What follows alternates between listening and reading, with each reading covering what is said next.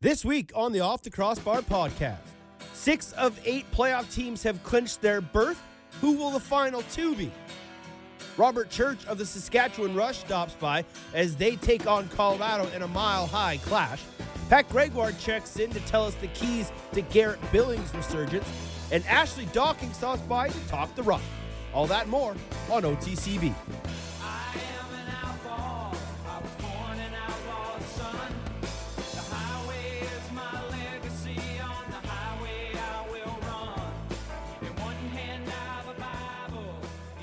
What is good, lacrosse fans, and welcome to another edition of the Off the Crossbar podcast here on NLL Radio, SoundCloud, and the Lacrosse Flash.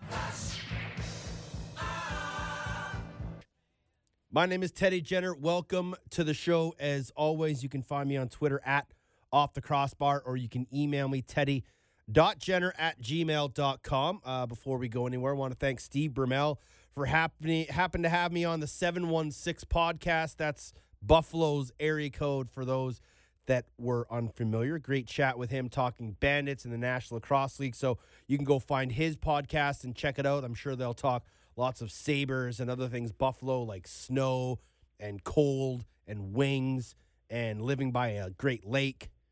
And then we'll talk some lacrosse.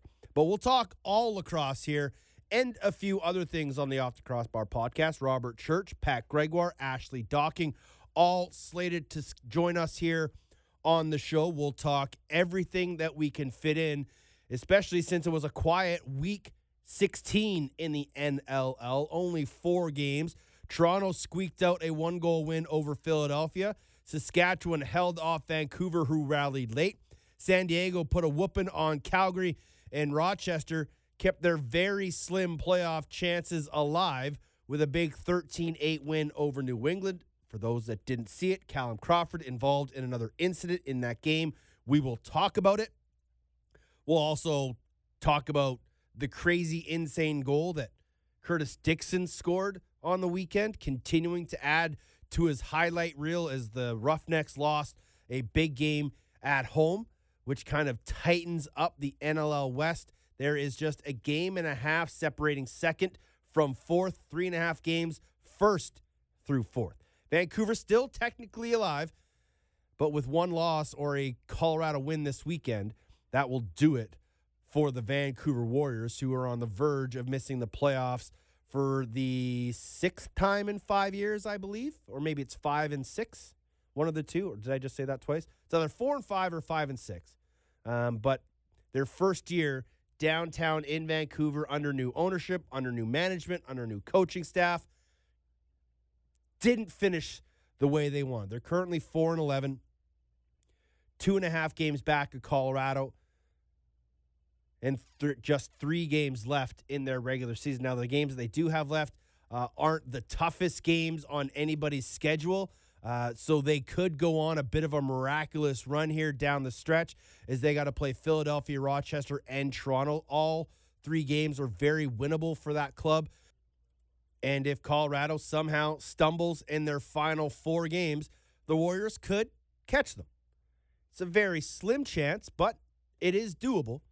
They just have to go on a run that they haven't been able to do all year, and that's win 3 straight. Teams are starting to pick on the Vancouver Warriors right now. Saskatchewan went out to a 10-2 lead in that game by halftime, and everyone kind of felt that game was out of hand. Saskatchewan was going to cruise. It actually did start to get out of hand with some of the big hits that were laid in that game. Then there was the fight between Bielich and Barker. It was a chippy game. And at 10-2, you could kind of understand if things went sideways, and they did. But Barker and Bielich settled it out. They finished what they started. They both left the game. That was it.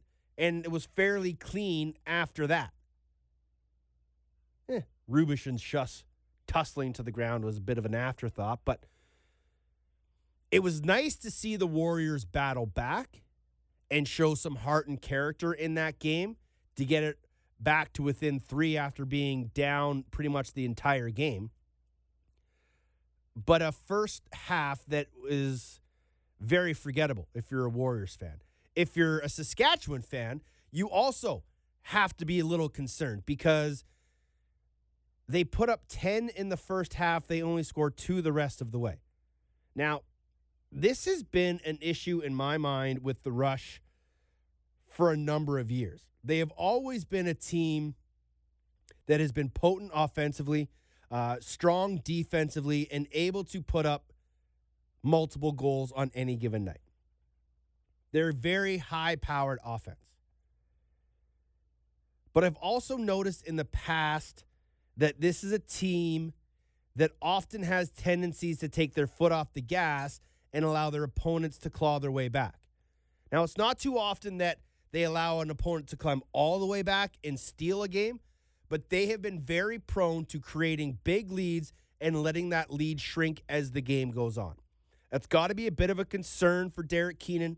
It's got to be a bit of a concern for the players in that locker room. But they're going into Colorado this weekend for a massive, massive game. Their next 3 games are actually probably some of the 3 toughest. Sorry, they have 5 games left.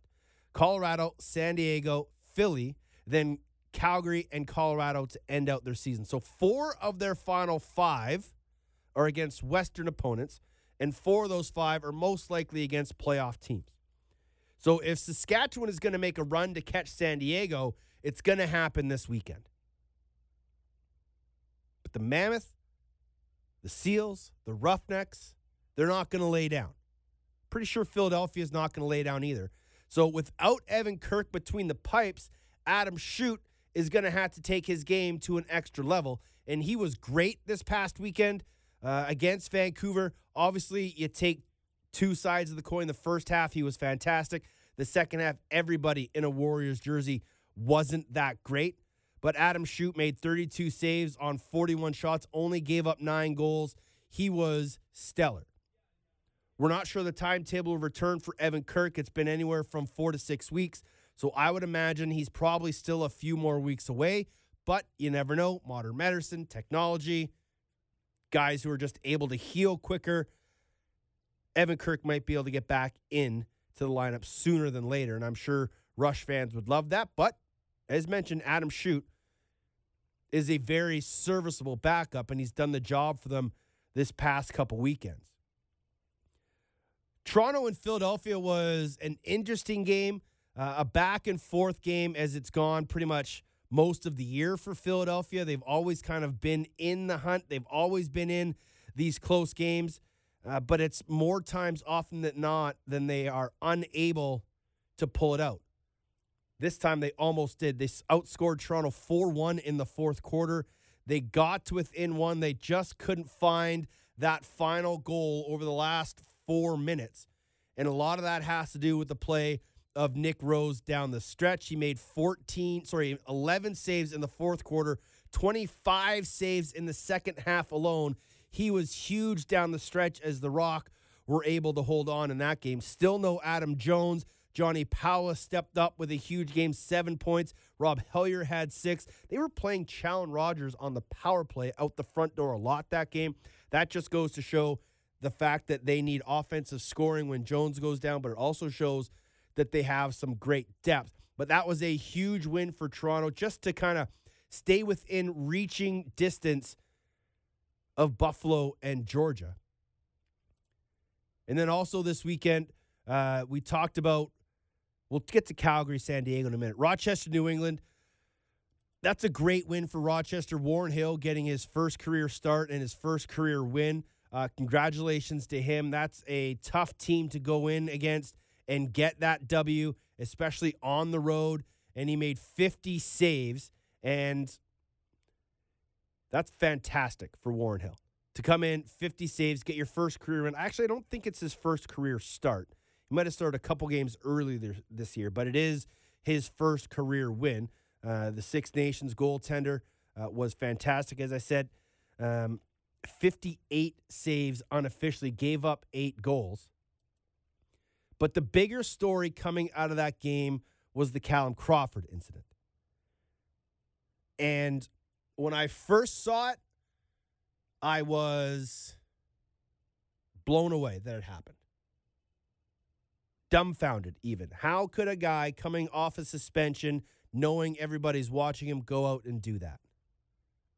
And then he did it. And then I went back and actually watched the game, not just the 5-second GIF, and I realized that the hit wasn't as bad as initially thought. Yes, he two-hands him in the chest, upper chest area. He kind of leaves his feet through momentum, but not viciously. It was a silly play. He shouldn't have done it, and it could cost him. And unfortunately for the New England Black Wolves, they're on a bit of a losing streak right now, and it's coming at the worst possible time. They've lost 3 straight, and they have a stretch of games down the rest of the season where they can't afford to lose too many games. They're at home to San Diego this weekend, then they're on the road for their final 3, at Toronto, at Buffalo, at Rochester. And if they continue this trend that they're on, they could very well lose the playoff spot that they had a secure grasp on just a few weeks ago. And I don't know if the whole Callum Crawford thing is throwing this group off mentally, but it's got to be playing a huge effect in that locker room because this team hasn't been the same since. And they need to find a way to right the ship. They need to find a way to forget about all the outside noise and get back to playing New England lacrosse, because they've only scored 9 goals or less their last 3 games, and they've all been losses. Their last win was at home to Colorado, where they put up 17. Since then, they've lost to Vancouver, put up 9. Lost to Philly, put up 8. Lost to Rochester, put up 8. Sure, 2 of those games were without Crawford, but with Crawford, who only went 1 for 2 and 8 goals for combined for the team, this is a team that's struggling. And their final home game against the top team in the West will be a massive test. Sure, we don't know if Callum Crawford's going to be in the lineup or not. I have a feeling he will be. But this last stretch of games for the Black Wolves, when at once we all thought they were assured a playoff spot, they're still 4 games up on Rochester and Philadelphia. But a couple losses and wins either way could really change the landscape for that 4th playoff spot. 1 through 3 are pretty much set, but it's that 4th spot we're trying to figure out in the East. Now, let's get back to the West and that San Diego-Calgary game. And it was a game that I thought was going to be a lot closer than it was. But as every team is starting to learn, that if you give San Diego any sort of breathing room, any chance to stretch their legs, and any chance to pile on, they're going to take it. And as that game went on, their defense got better, their offense got more potent, and they were just able to shut down the Calgary offense. Held them to 9 goals. Didn't give them much of a chance after the first quarter. Curtis Dixon was in on 5 of those 9. Dutch was in on 4. Doby was in on 4. They're getting production from their top 3 guys. It's the rest of the offense that unfortunately didn't get the job done well enough to give them a chance. Now, we need to take a moment and pause and listen to the greatness that is Curtis Dixon. The shot save made by Chiliano. Dixon out with it, scores! Whoa! Curtis Dixon with a special goal. Calgary now trails by 3. That goal, 6:04 into the third quarter, got everybody in the roughhouse on their feet, picking their jaws up off of the floor and rubbing their eyes in awe as Curtis Dixon goes back to the net, one hand scoop, far corner top cheese, and Frank Chiliano really had no chance. But it just goes to show the majestic skills of Curtis Dixon. He has such incredible dexterity and skill in torquing his body in unconventional ways, shooting in unconventional ways, and scoring unconventional goals. but we're starting to realize that it's not so unconventional for Curtis Dixon. He has done this a number of times. He's tried it even more times than he's scored. And when you can see players battling for every inch of the turf, putting their all on the floor night in and night out, and then they can go out and pull off something like this, it continues to magnify the spectacle that is professional lacrosse. There is nothing like pro lacrosse. And these guys continue to put on shows week in and week out, and it continues to blow my mind and minds of everybody who tunes in every weekend. We have so many candidates for goals of the year this year. That one immediately rockets right near the top. Curtis Dixon, you, sir, are a wizard. So that's a quick wrap-up of Week 16 in the National Lacrosse League. Week 17, a bit busier. 6 games all told, and there are some juicy matchups. Buffalo at Toronto, San Diego at Georgia. Those two, Friday night. Calgary at Philadelphia, San Diego at New England, Toronto at Rochester, Saskatchewan at Colorado. Those games all on Saturday. Now, if you didn't put 2 and 2 together in that San Diego game, it's the Stotts Bowl, Randy versus Austin. Buffalo versus Toronto will be the QEW battle with the border in between them and a chance for the Rock to climb up the standings. San Diego has to do the double from Toronto to New England, so that's not an easy task. Toronto's got to go from a home game against Buffalo and then head down that QEW, up the I-90, take on Rochester. And then a huge matchup in the West. Saskatchewan v. Colorado. Second game of the season series. The first one, Saskatchewan took it, but it was a very tight game between those two clubs on the road in Saskatchewan. And the Rush took it 9-7, in which was a fantastic goaltenders duel between Kirk and Ward. In that game, way back when, on February 22nd, Robert Church was just held to a single assist. The Mammoth defense did a great job on shutting down pretty much everybody except Mark Matthews and Jeff Shatler. They're going to have to do a better job this weekend, but Church and the Rush know they're going into hostile territory.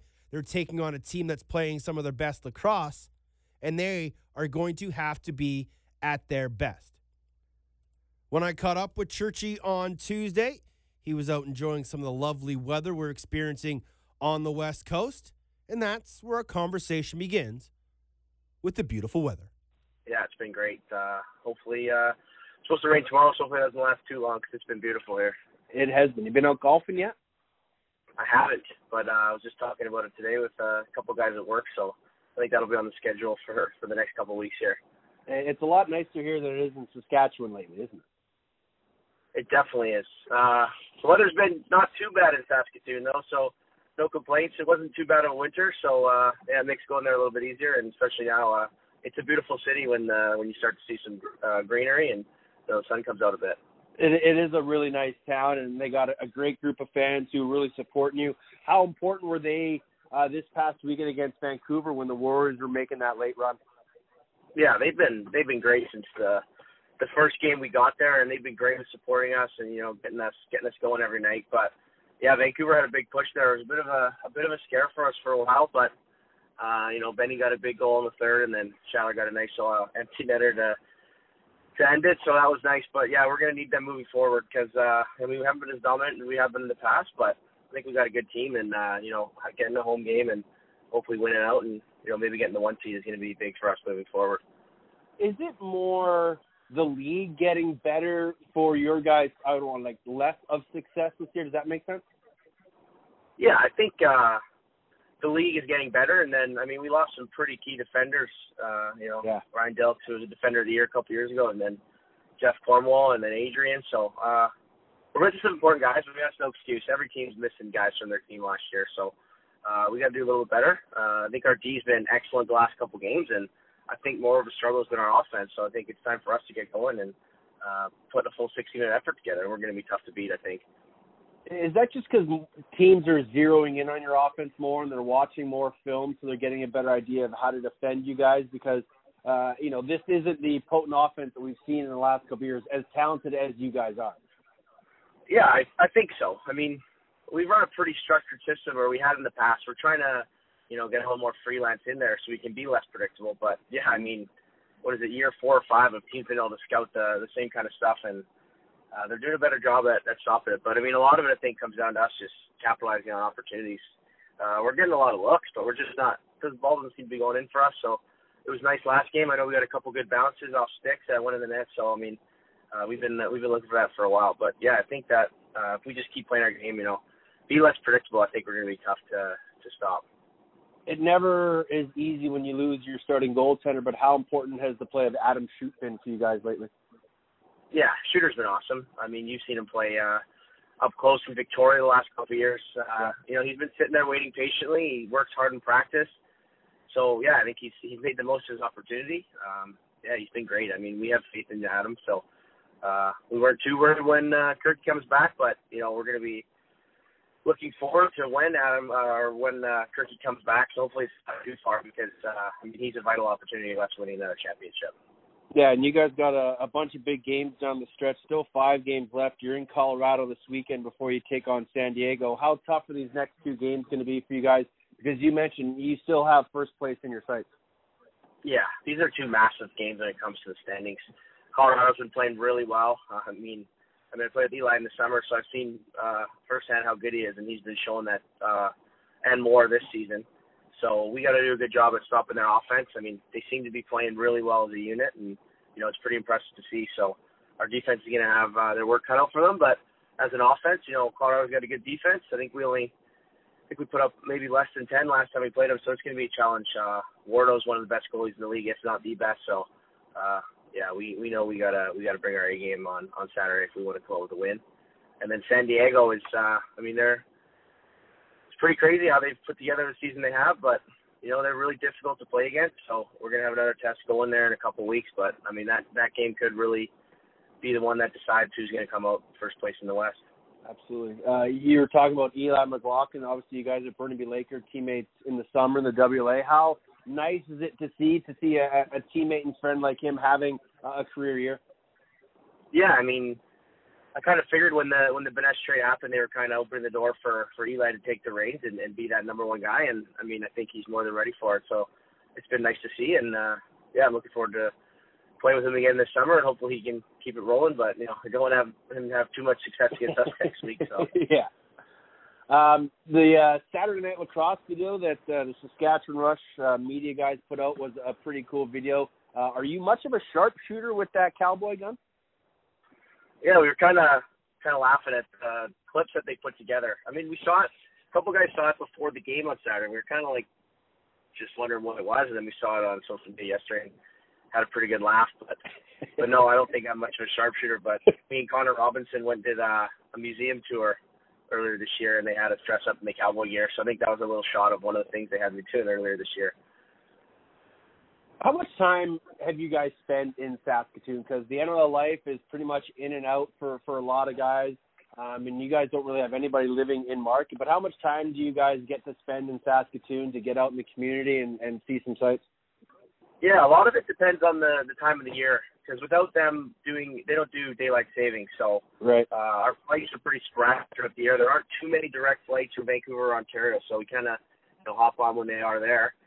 So, lately we've been getting arriving in Saskatoon and heading right to practice. There hasn't been too much time, but I think the Ontario guys are getting there a little earlier and, doing some stuff in the community because we know how important that is and, we owe it to them. But, yeah, I mean, there's not that much opportunity. Like you said, we're flying in and out so quickly that, we got to make the most of our time there, and we try and do our best, but there's not always opportunities for us with our flights. I've seen Scott Jones and Robert Dalzell chirping you about your March Madness bracket. Yeah, I mean, Bob Dalzell's my boss, and me and Scott are good buddies from, playing lacrosse together. So I had a good first 2 days in the bracket. I was leading our pool. We had a pretty big pool. And then ever since they started chirping me on Twitter, I've dead last. So their wish came true. Who do you got winning? Terrible. I had UNC. Ah. So yeah, they fell pretty hard to Auburn, I think. So yeah, my bracket is kind of bad. And our rush one, I think I came pretty close to last in that. Ryan Keenan took the win in that one. Is there a lot of chirping between you guys? Because it's a really tight group you guys have in that Saskatchewan Rush locker. How much sort of gamesmanship is there between each other in that room?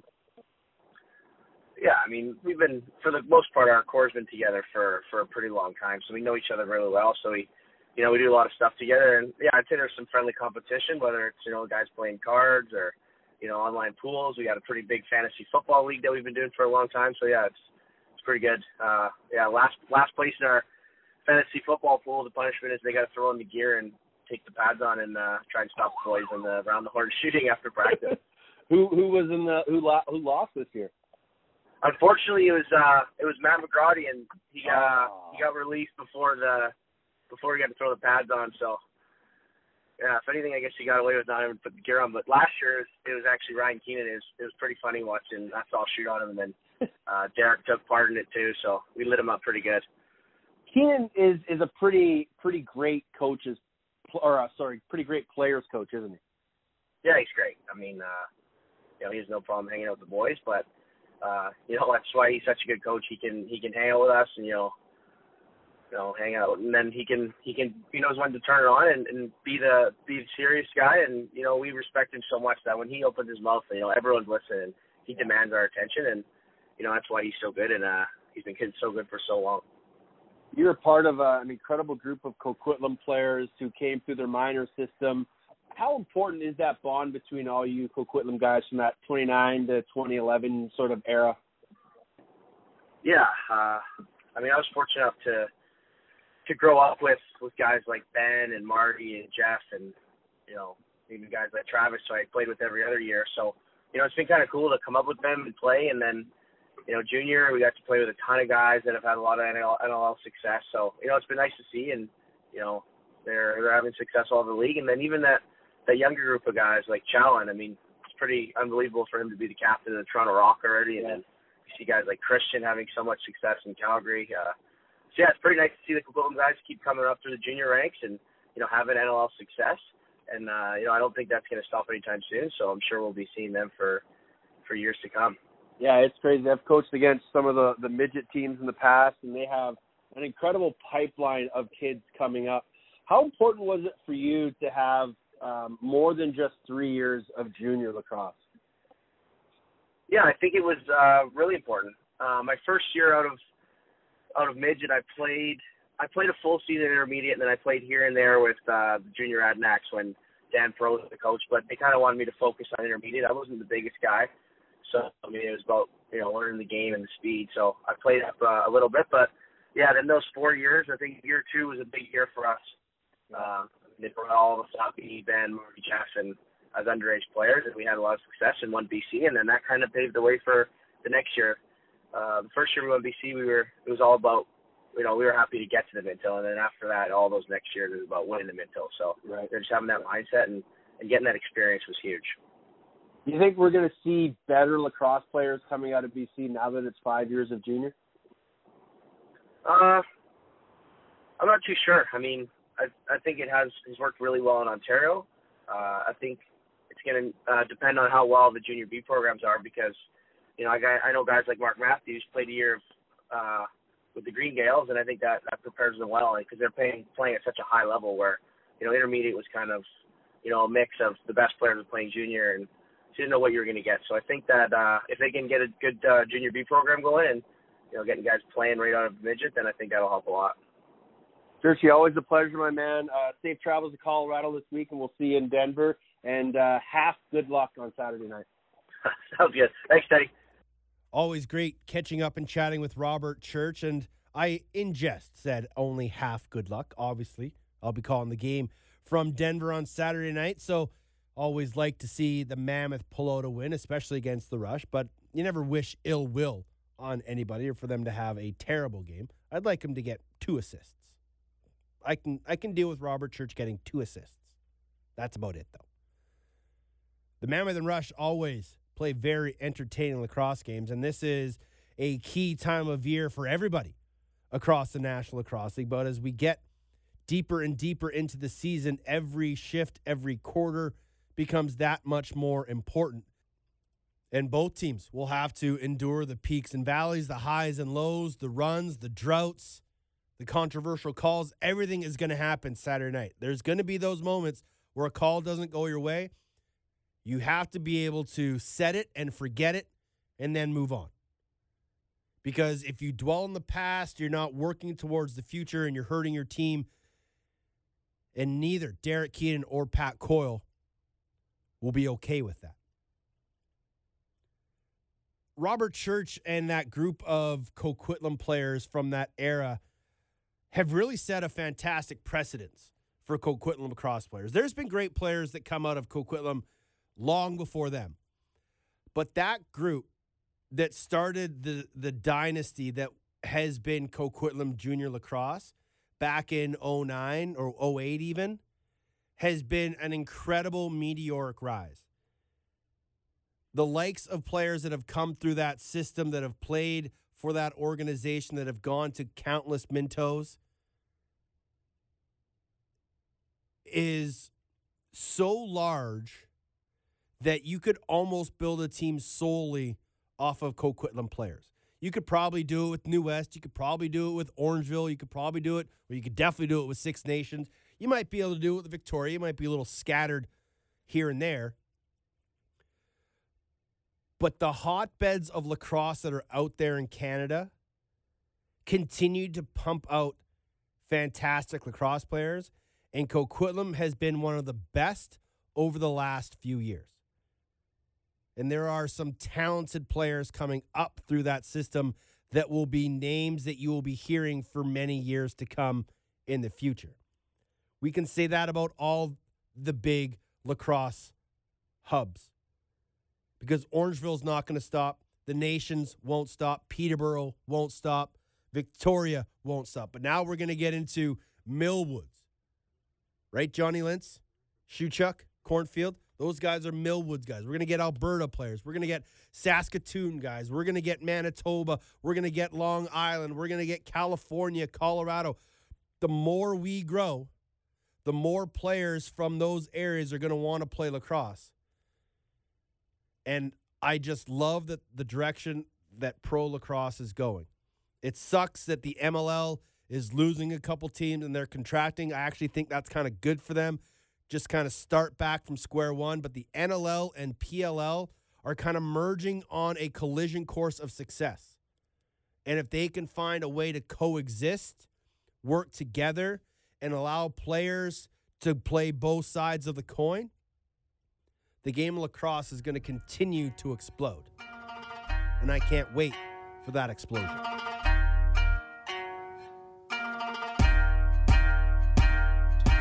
Every week, we take a peek around the NLL. So many stories to tell. Let's hope our guest gives us more than stats. It's time for a chat with Smoke and Pat. The sound of sounds, the greatest intro in podcast history. Pat Gregoire joins us now. Patty G, how are you? I'm doing fine, man. Doing fine. Things are getting a little hotter out here in Ontario, so it's a smoking 7 degrees Celsius right now. I just saw that Kevin Pillar got traded. Are you okay with Yeah. that? Are you okay with that? Yeah. You know what? I mean, I don't want to get into this too much, but the team's obviously not doing anything this year. Kevin Pillar's a free agent at the end of the season. He's not a good offensive player. He's a great defensive player, but the defense is declining. Without getting into too much, obviously from a PR standpoint, the team only had about 10,000 fans last night. You trade away your, quote-unquote fan favorite. Not really a great PR move, but I think from a baseball standpoint, it's the right play. Fair enough. I also saw that you went for a run in that 7-degree weather today. Are you making a comeback? Yeah, right. I mean, I was running with my dog Rudy, if I want to make a comeback, I'm going to need to run with something a little bigger, maybe a horse. Garrett Billings is having a comeback of all comebacks with the San Diego Seals. What do you think has been the biggest key for his success? You know what? I think, and I know, actually I should say, I know that no one anticipated Billings having this good of a season. We saw him have some success when he was playing in the WLA, but it was a small sample size, and what we're seeing from him is incredible. And I think the biggest contributor is the fact that, you know, he's playing on a young team, and it's kind of injected some youth into his game. You've got guys around him like, you know, Casey Jackson, who's been unbelievable. You know, Austin Stotts, a Rookie of the Year contender. You have those young guys. You have a fast back end that really likes to push the pace. So you're seeing Billings scoring some goals in transition off the bench. I mean, that diving goal he scored was unbelievable. It's just, I think the youth has allowed him to be, you know, adapt to his game and play maybe a little bit of a faster game. And it's something that I think has been sneakily one of the best storylines of this season so far. Sneakily? Can you spell that? I think no, absolutely not. The depth of San Diego has been one of their biggest bright spots, because at the start of the year when Audie Stotts lit up Colorado for 9 in that first game, teams really had to start to focus in on him. But now that their offense has sort of started to round out, you mentioned Casey Jackson, you got Buchanan and Dawson and Billings now, and Turner Evans is chipping in. Their depth has allowed all of their players to play a little more free. Yeah, it certainly has. And I think that was one thing with Stott's game. He came in so fast and showed immediately that he was going to be an impact player. But teams were keying in on him, like you said. And that's kind of maybe where we first saw San Diego go through some minor growing pains, you could say. But within the last few weeks, maybe even the last month, there's been absolutely zero growing pains, and the depth has really showed. You know, if it's not Stotts going off for a bunch of points, you see a guy like Buchanan last week had a huge game, 8 points. Obviously, what Billings is doing on a week-to-week basis is huge. And you got Dawson scoring, you know, big goals, and that's now allowed them just to be so difficult to game plan, because you can't just key in on Stotts because other guys will burn you. Well, if you don't pay enough attention to Stotts, he's going to burn you as well. So he is kind of, I shouldn't say the entire team has been a complete matchup nightmare for defenses. And not only has it allowed them to be successful in their first regular season, but I think it's allowed them to be poised to make a serious run. They've scored 13 goals in 4 of their last 5 wins.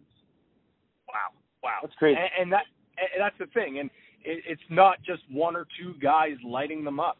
It's an entire offensive unit, and you have guys also scoring in transition as well. And this team, you look from the goaltender out. I mean, Chiliano's been outstanding. The defense has done a fine job, you know, allowing Frankie to see all his shots. They're getting up, they're playing fast, and then we talked about it. This offense is just so well-rounded, and you have the young guns and you have the wily vets, and it's just a perfect blend, and a team that exactly you'd want to build for a championship run, I should say.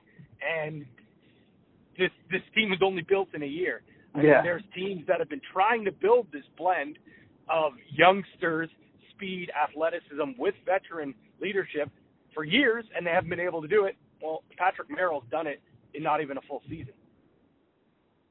Are you looking forward to Stotts versus Stotts this weekend down in Georgia? Oh, I mean, if you're not excited for that, check your pulse, because this game is going to be great. Obviously, Stotts won't be going head-to-head, but you know the competitive nature and the competitive juices will be flowing through those two. Those are 2 guys that have really motivated each other throughout their entire careers, and whenever one would have some sort of feat or would reach a milestone, the other one immediately would want to do the same. Obviously, they're very happy for each other, and they want each other to do the best, but at the same time, they want to be the best. And I think we're going to see that. But outside of it just being Stotts for Stotts, I think you could argue right now these are two of, if not the two hottest teams in the NLL. Georgia really hitting their stride. That offense looks like they've really found themselves. And obviously, like we said, San Diego, pulling off potentially what could be a Vegas Golden Knights situation here. Yeah, San Diego's won 5 in a row. Georgia's won 4 in a row. Definitely two of the hotter teams in the league right now. Let's switch gears a little bit and focus on the scoring race in the National Lacrosse League. Obviously, the whole Callum Crawford situation has thrown a wrench in his bid for an NLL scoring championship. But 6 guys are within 7 points of each other. This is going to be a race that comes right down to the wire. But more importantly, it just shows the continuation of the growth of talent in the NLL. Absolutely. I think that is pretty awesome to see that there's so many guys that you can have potentially winning that scoring title or even winning an MVP. I feel like maybe not in the last few years, but there was a little bit of a stretch of a time where you could probably pick, 2 or 3 guys at the start of the year, and they would find themselves near the top of the scoring race or, near the top of everyone's MVP sheet. But, I mean, this year, it just seems almost like each week by week, other guys are jumping each other. And, I mean, Dane Dobbie is sitting in number 1 right now. He was kind of hovering, in that 4-6 range like that. And then, boom, next thing you know, now he's sitting on the top. But, I mean, this upcoming weekend, we can have a completely new slate of top 3 players. And like you said, I think this just shows that there isn't just 1 or 2 few elite superstars, offensive superstars in the league. Now you're seeing teams with 2 or 3 offensive superstars on their team, which just boasts so well for the National Lacrosse League, especially as the league grows. The last thing you want is to spread those superstars too thin. Now, I mean, you're going to look through every single team in the National Lacrosse League soon, and all those teams will have at least 1 or 2 superstars that can really, really drive their team. Odie, we talked about the Georgia Swarm and how they've won 4 straight, but let's not sleep on the Buffalo Bandits. They've won 8 of their last 10. They're 12-3, top team in the entire National Lacrosse League. They are in a race with Georgia for that final or that number 1 seed. They both play in 15 games. Georgia's trailing by a game. Can the Swarm, yeah, they are the Swarm. I almost thought they changed the name for a second. Can the Swarm catch the Bandits? I definitely think they can. Obviously, it's going to be a tough task. Buffalo heading into Toronto this week, so that's obviously a tough game for them. But I don't know, just the way that Buffalo's played, I don't think the last few weeks have been their best lacrosse, but isn't that a way to see how strong a team really is? The fact that they can pull out wins when they're not playing their best lacrosse. So I think if you had to give an edge to a team, you give it to the Buffalo Bandits right now. But I definitely would not count out Georgia. And just the way that this team has been in the last few years, it just seems like they start to play their best ball when it matters the most. So with that being said, I know I just said Buffalo, but Georgia, the way that they've been able to turn things on near the end of the season, heading into the postseason, I mean, it would not surprise me if they close out the rest of their regular season, continuing that winning streak and rolling right into the postseason as a number 1 seed in the East. Buffalo's got Toronto, New England, and the Seals. Georgia has the Seals, Calgary, and Philadelphia. So neither one has an easy final 3 games. But it surprised me that, and this is probably just due to the unbalance of East versus West, the fact that that Georgia and Buffalo only played twice this year. I'd like to see everybody play each other 3 times just to make easy playoff situations.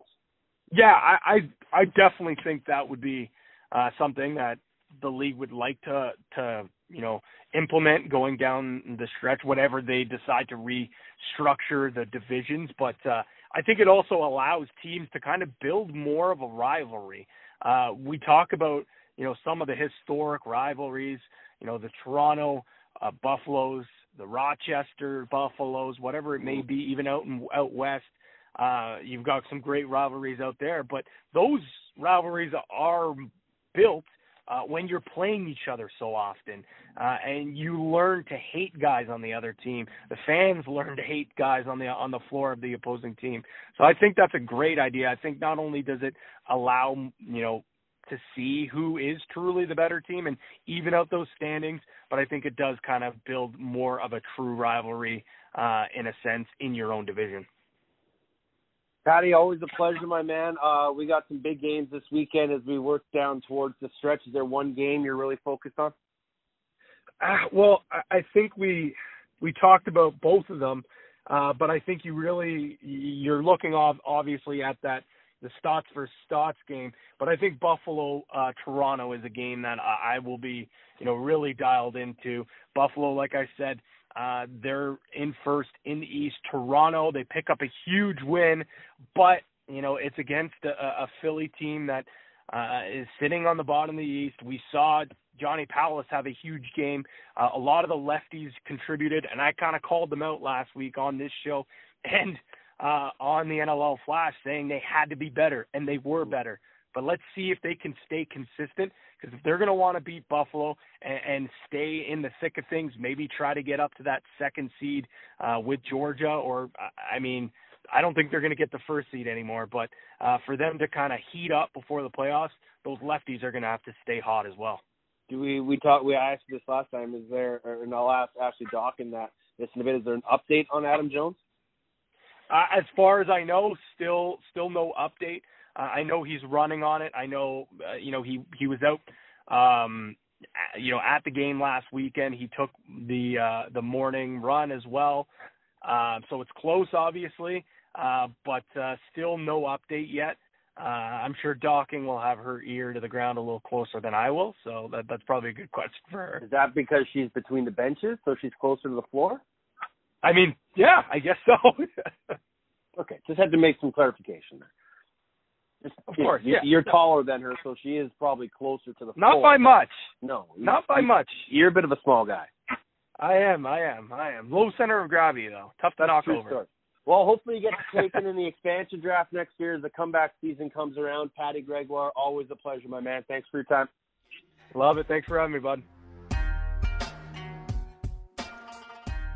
At Pete Greggy is the handle. You can find him there as he continues to do yeoman's work covering the National Lacrosse League, looking in on all the teams throughout the NLL. And we had a good little chat just about the scoring race and how it's changed since the Callum Crawford suspension and how that's kind of thrown things for loop. But wouldn't it be awesome if Dane Dobbie won the NLL scoring title? He's currently a point ahead of Lyle, 3 points ahead of Randy, 4 points ahead of Dane and Callum, and 7 points ahead of Sean Evans. So that's a great group of guys at the top of the scoring charts. And as this season goes on, you heard Patty kind of mention it, we're going to get, teams with multiple players with 100 points. We're going to get teams with multiple guys in the top 10, top 15. And that just continues to show the quality of talent coming into the National Lacrosse League, the skills of these players, the ability to play at such high levels. We talked to Robert Church about how 5 years of junior is going to benefit players out in BC as much as it has done in Ontario. And I bet if you asked Robert in that first year where he was playing junior as an intermediate call-up, that that was a very beneficial time for him. He talked about Mark Matthews playing a year of junior B. That's huge. Look at the amount of guys that are in the NLL that have junior B on their resume.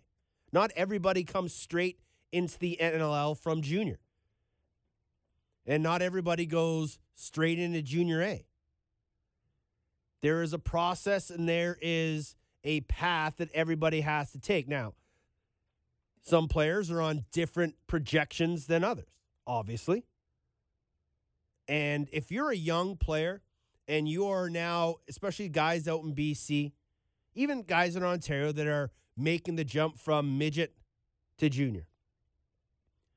Playing junior B is not a death sentence. There was times where it used to be. If someone said, oh, you're a junior B guy, that meant you didn't have what it take to cut it. You were probably a bit of a spooner. You probably were known for fighting. And the projects of playing A-ball were probably not very high. But now, with some of the talent that's out there, the opportunity to play junior B and play it at a high level creates better lacrosse players. 5 years of junior will create better lacrosse players. And you have to be able to bide your time. It's not too often a kid is going to make the jump from midget to junior A. There are some special lacrosse players out there that will be able to make that jump. Kyle Pepper here in Victoria, Luca Anton Giovanni, Inco Quitlam are the two BC guys that I think could very well make that jump. But it's not a given, and it's not something that's going to happen often. It takes a true talent to be able to play as a 16, 17-year-old on a regular shift in junior A. So the growth of lacrosse isn't just in the A division. And so we are going to see, especially with all the expansion that's coming, junior B lacrosse is going to be a very important breeding ground for players in the years to come. Maybe Pat Gregoire should play some senior B, get himself in shape for the expansion draft next year. Comeback season's coming, Patty, and I expect to see you on the floor. The Toronto Rock would love to see Adam Jones back on the floor. He's missed the last few games with an undisclosed injury. No timetable for his return, but they could really use him.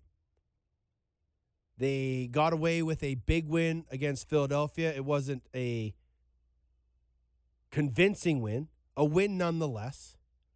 But this is a team that's offense is sort of struggling. They scored 12 against Philly. They scored 6 against Buffalo. And the loss of Adam Jones has really exposed this offense as one that struggles without the key cog. They put up 5 against Georgia 3 weeks ago.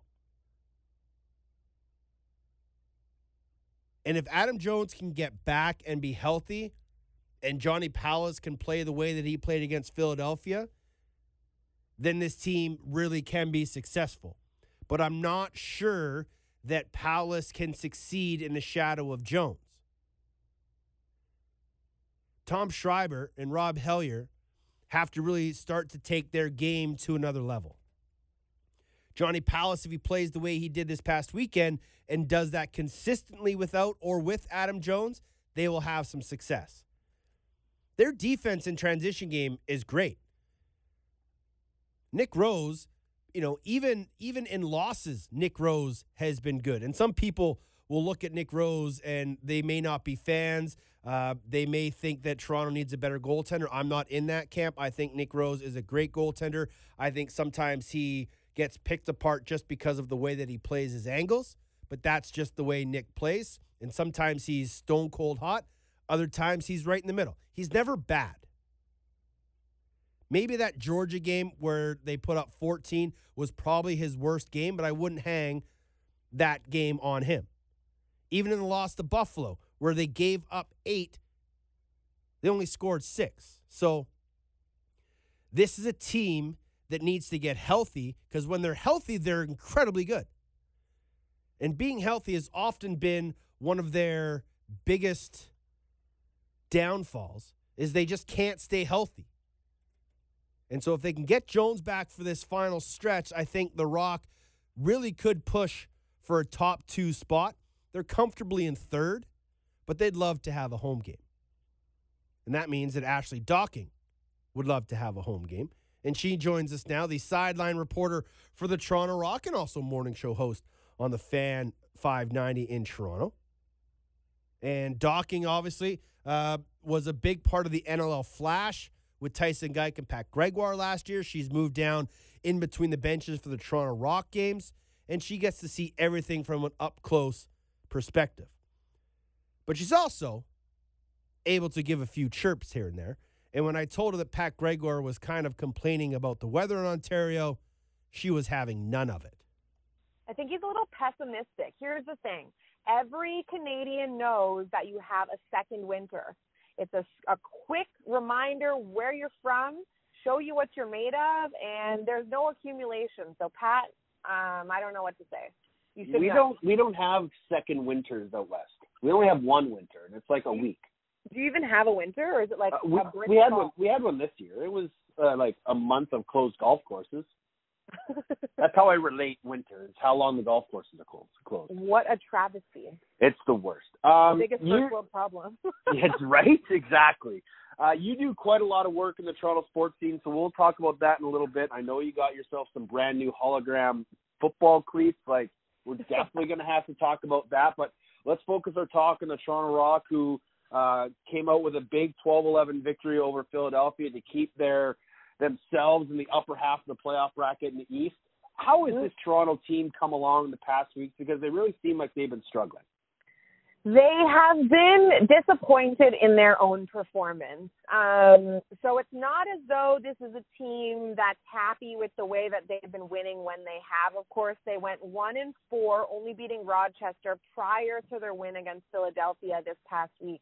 And even that win, you ask some of the guys, you ask Matt Sawyer, they weren't really playing up to their potential, and they weren't really playing where they wanted to be. So struggling a little bit, but I also think this group knows that they have a lot of depth in a lot of different positions. So not panicking, which I think is important too, because that leaves you to play a little bit outside of yourself.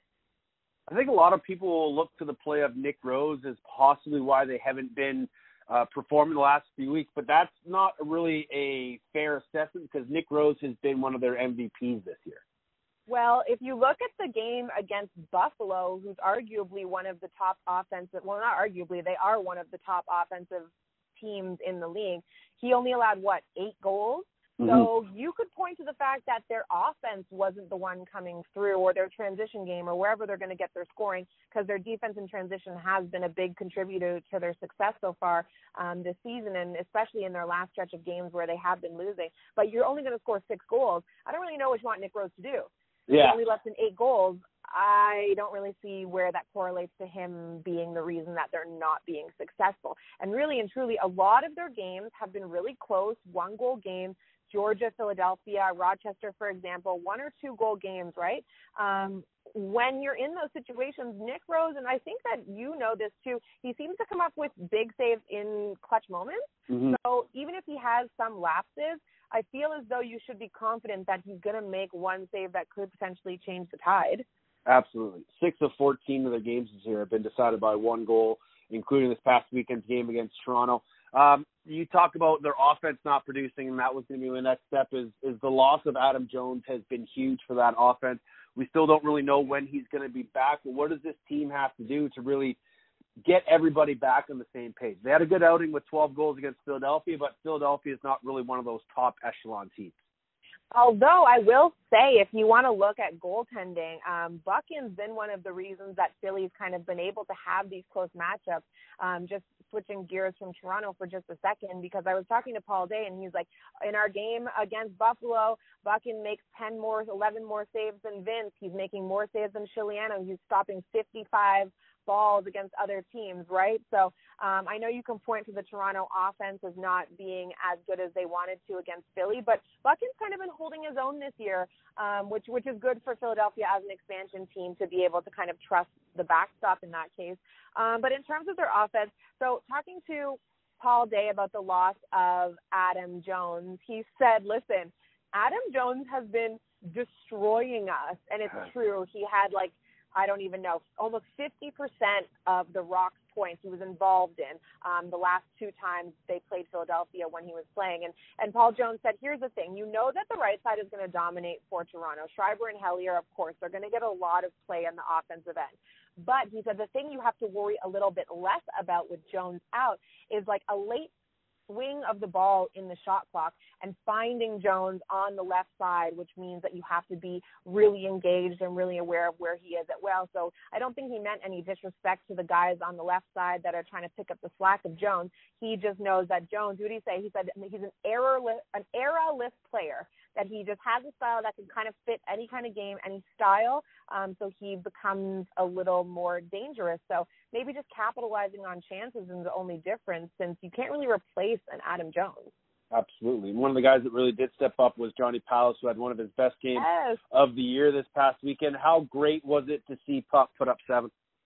Oh, my gosh, it was so exciting. And you know what? I haven't really talked to him too much before in my time with the NLL, but I kind of went to him before we went to air. He was my halftime interview in the game against Philly, and the first goal that he scored running the floor alongside Callan Rogers, which is no small feat. I was like, I don't think I've seen you move that fast in the last 2 years.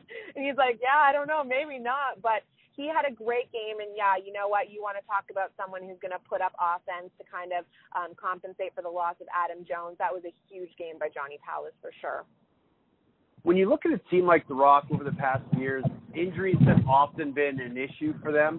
Obviously, the loss of Adam Jones is huge, but one of their successes has been their depth. And having Callan Rogers play out the front door a little bit more, get some power play time, really showed how versatile they are. Yeah, and they really like that about themselves. Talking to Matt Sawyer, he kind of likened the Adam Jones situation to losing Tom Schreiber for a big chunk of time last year. Obviously, it's not going to be ideal, but he thinks that his team has the depth to withstand losses like that, at least for a period of time. I know that you're not going to be your best self when you're missing a Schreiber or a Jones, or a number of pieces for that matter, even a Callan Rogers, just say. But they do have a lot of complementary pieces. You know, you have Craig, you have McArdle, you have Lintner. All these guys can have multi-goal games, and they have. So it's one of those things where it's just like survive and advance. It's almost the NCAA March Madness mentality when these guys go down. It's just like, do what we can in the moment.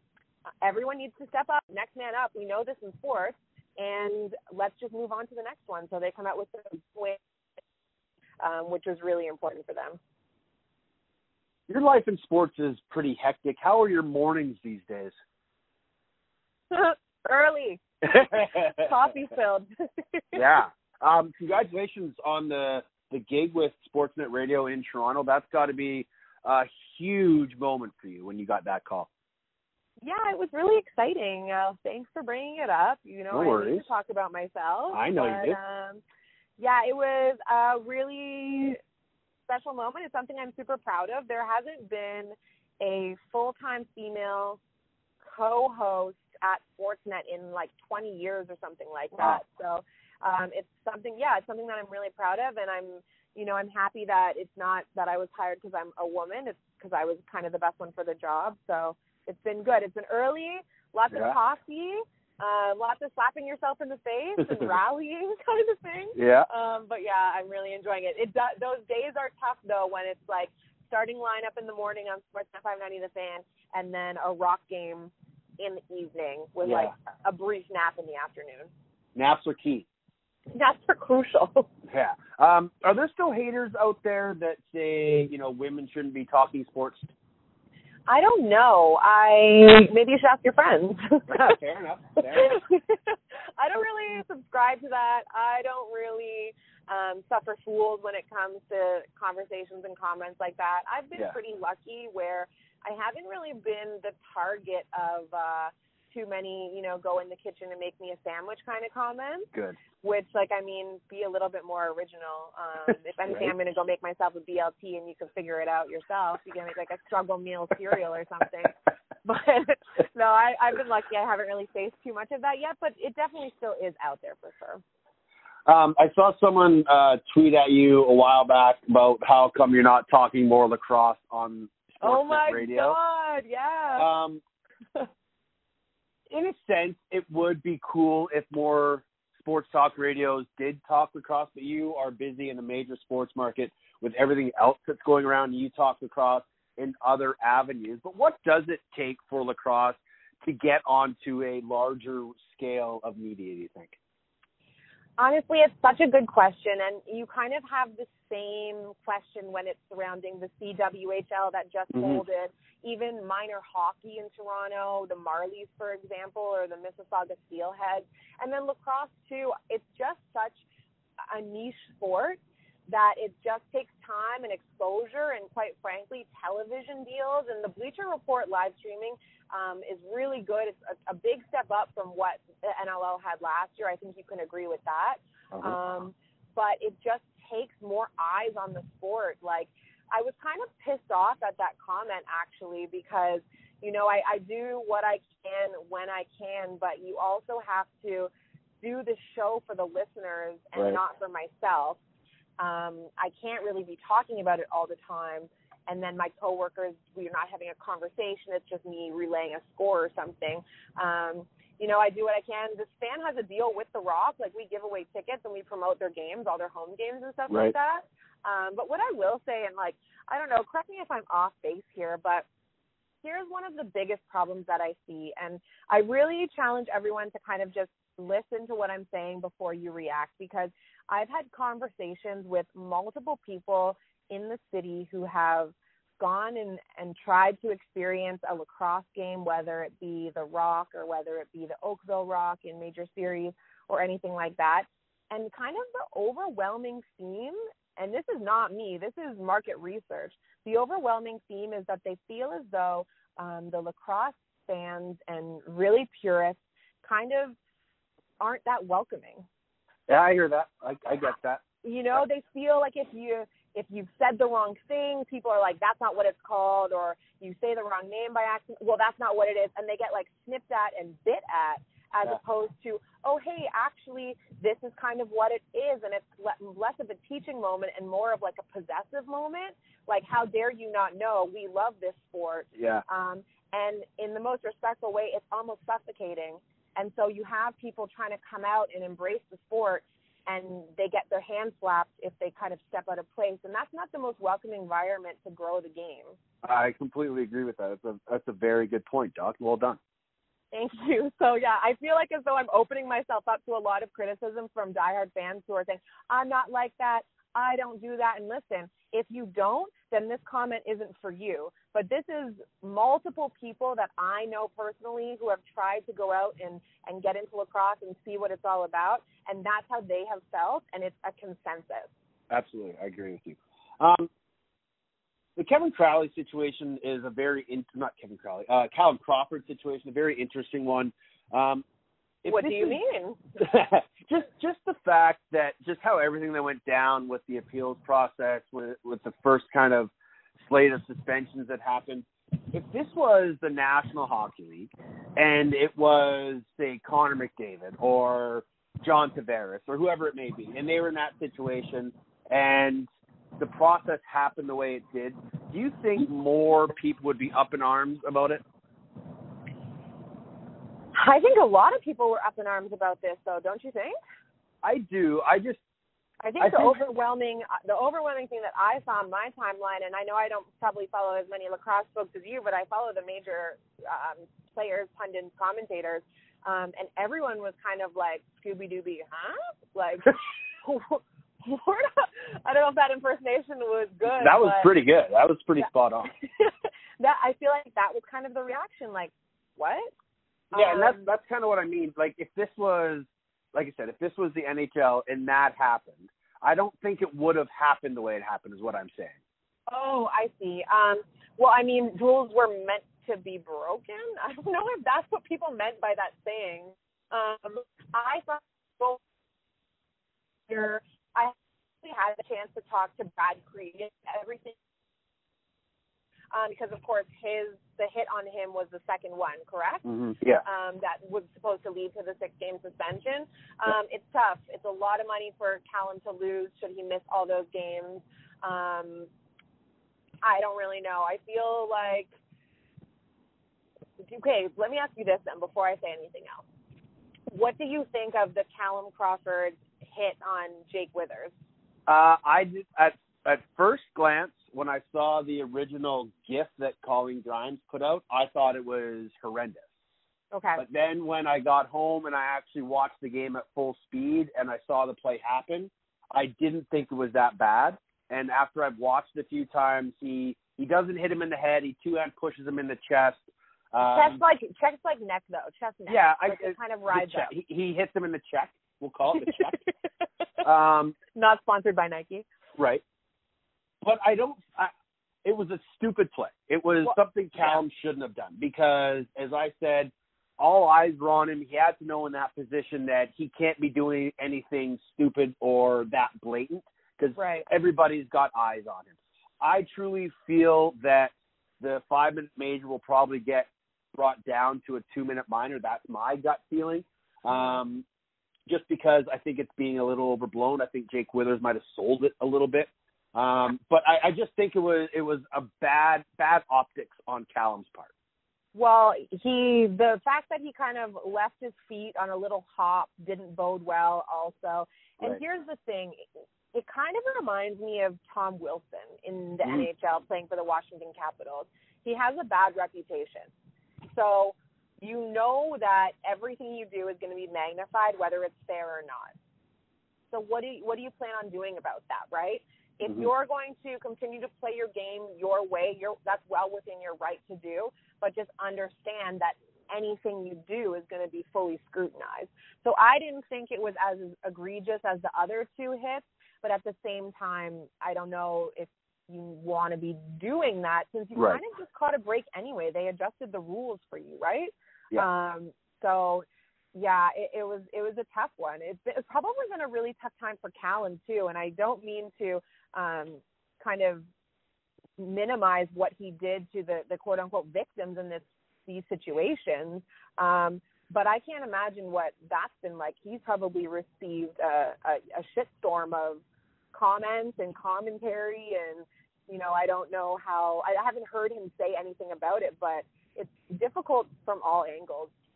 100%. It can't be an easy position for him. And you liken him to Tom Wilson. I don't think Callum's as vicious a player as Tom Wilson, but the reputation that Callum has over the last 2 years has led to that. Back to the Toronto Rock before we get going. They're in Buffalo, a home and home this weekend with Buffalo and in Rochester. How important are these two games for the Rock if they really want to try and get one of those home games? Well, it's important for me because their home games mean I get paid. So let's go, Rock. You know how that goes. I know how those home games paychecks work, Doc. Oh my God, I'm dying. I need new shoes. Okay.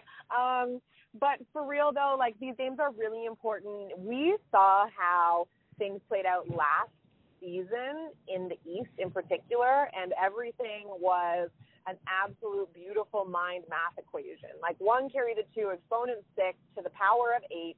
It was down to the wire, the way seeding was going to play out, the way people getting into the postseason was going to play out.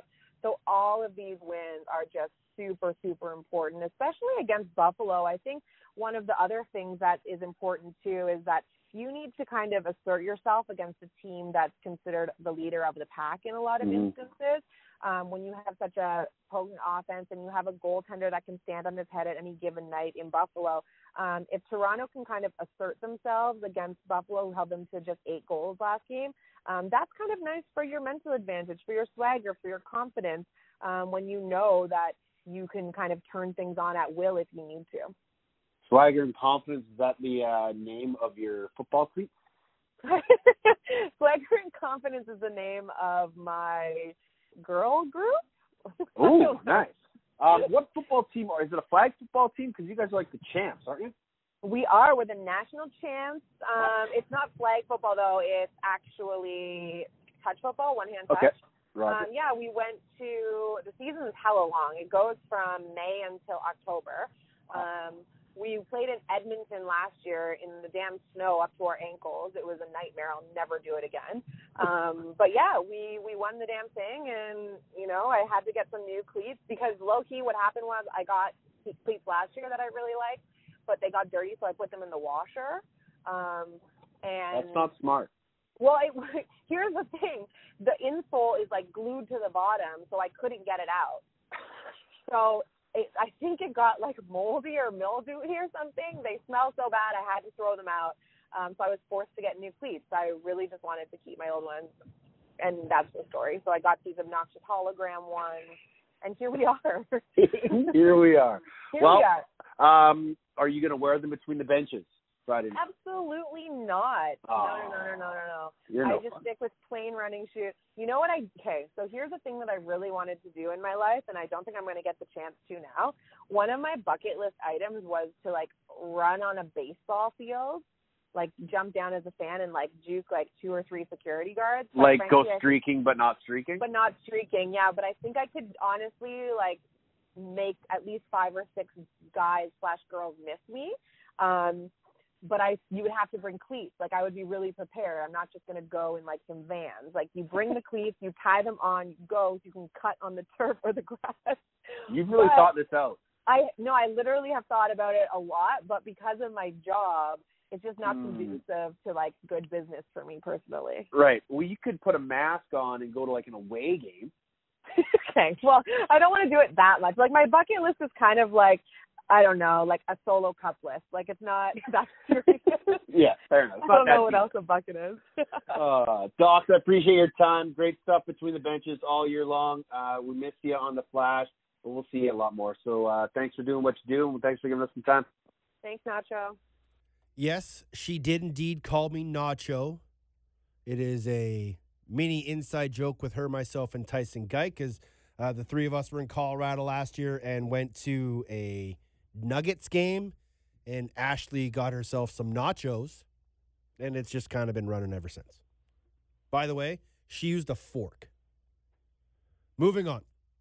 Thanks to Doc. She does great work between the benches for the Toronto Rock, but she's also a pretty badass sports reporter and hosting a radio show in Toronto in a major market is no small feat. So congratulations to her on that job.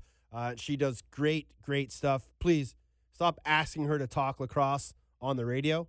She'll do it when she can, but people need to realize, and I had to realize this when I worked for a radio station in Vancouver, because I too wanted the hosts every show, every day to talk lacrosse. And the only thing is, unfortunately, in the sports radio and even sports TV world, at this point in time, lacrosse doesn't move the needle. And sure, you could have a player from your market go on and be on the radio station for 5 to 10 minute segment. That's great. But it's probably not going to, A, drive the needle in ratings. People aren't going to appointment tune to get to there to listen. And 2, it's probably not going to make more people go to a game just because they heard a player on the radio. There has to be more surrounding the world of lacrosse, and that's why getting specific lacrosse radio shows on the air is important. That's why it's important to get lacrosse on TV and not just on the OTT platforms.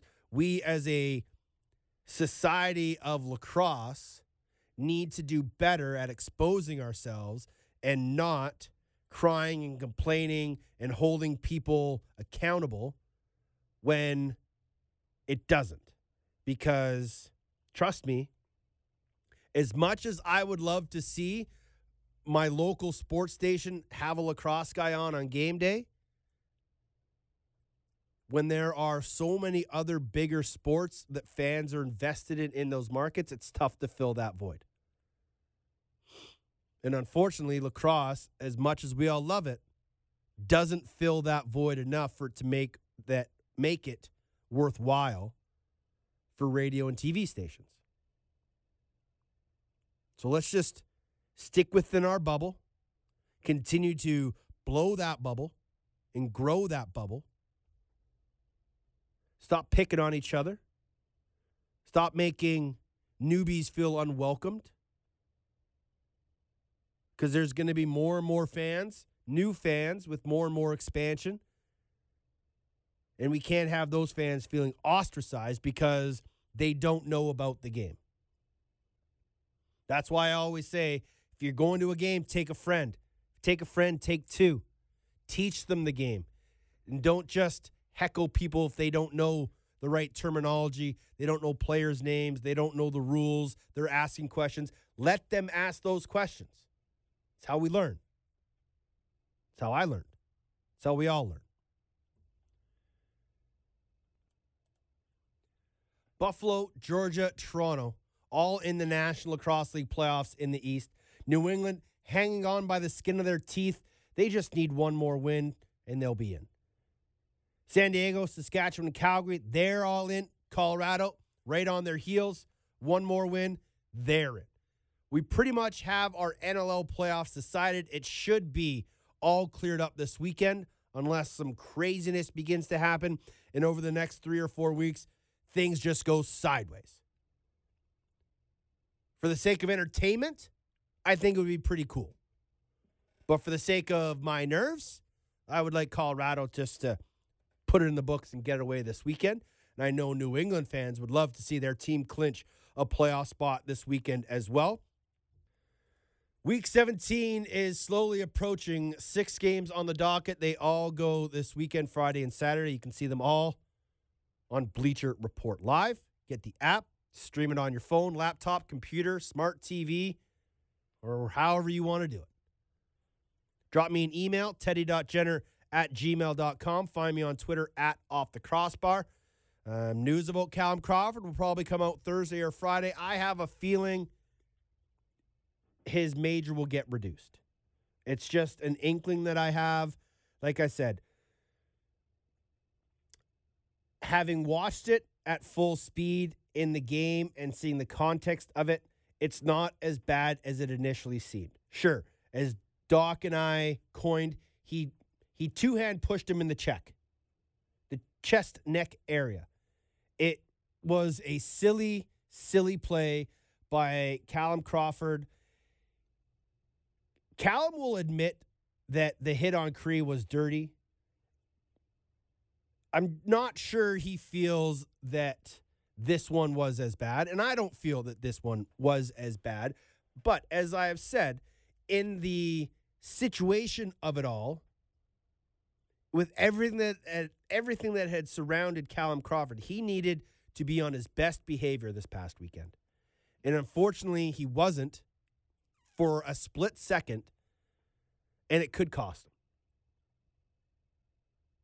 We'll have to wait to see what Brian Lemon in the NLL does.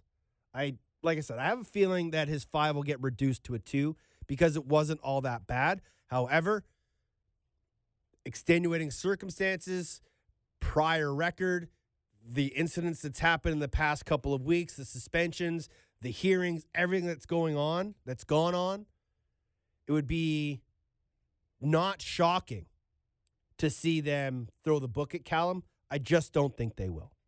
I think they have to understand that situation, realize that it wasn't as vile or aggressive as it originally looked.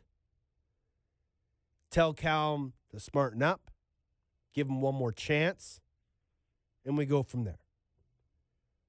Remember, Rule 41.4 will most likely be reviewed and looked at next year. My suggestion is they drop it from 5 additional games down to 3 additional games. That kind of makes it a little more manageable. But we'll have to wait and see until all of that happens later on in the offseason. Until then, we've got 6 games. We've got about 5 more weeks in the NLL season.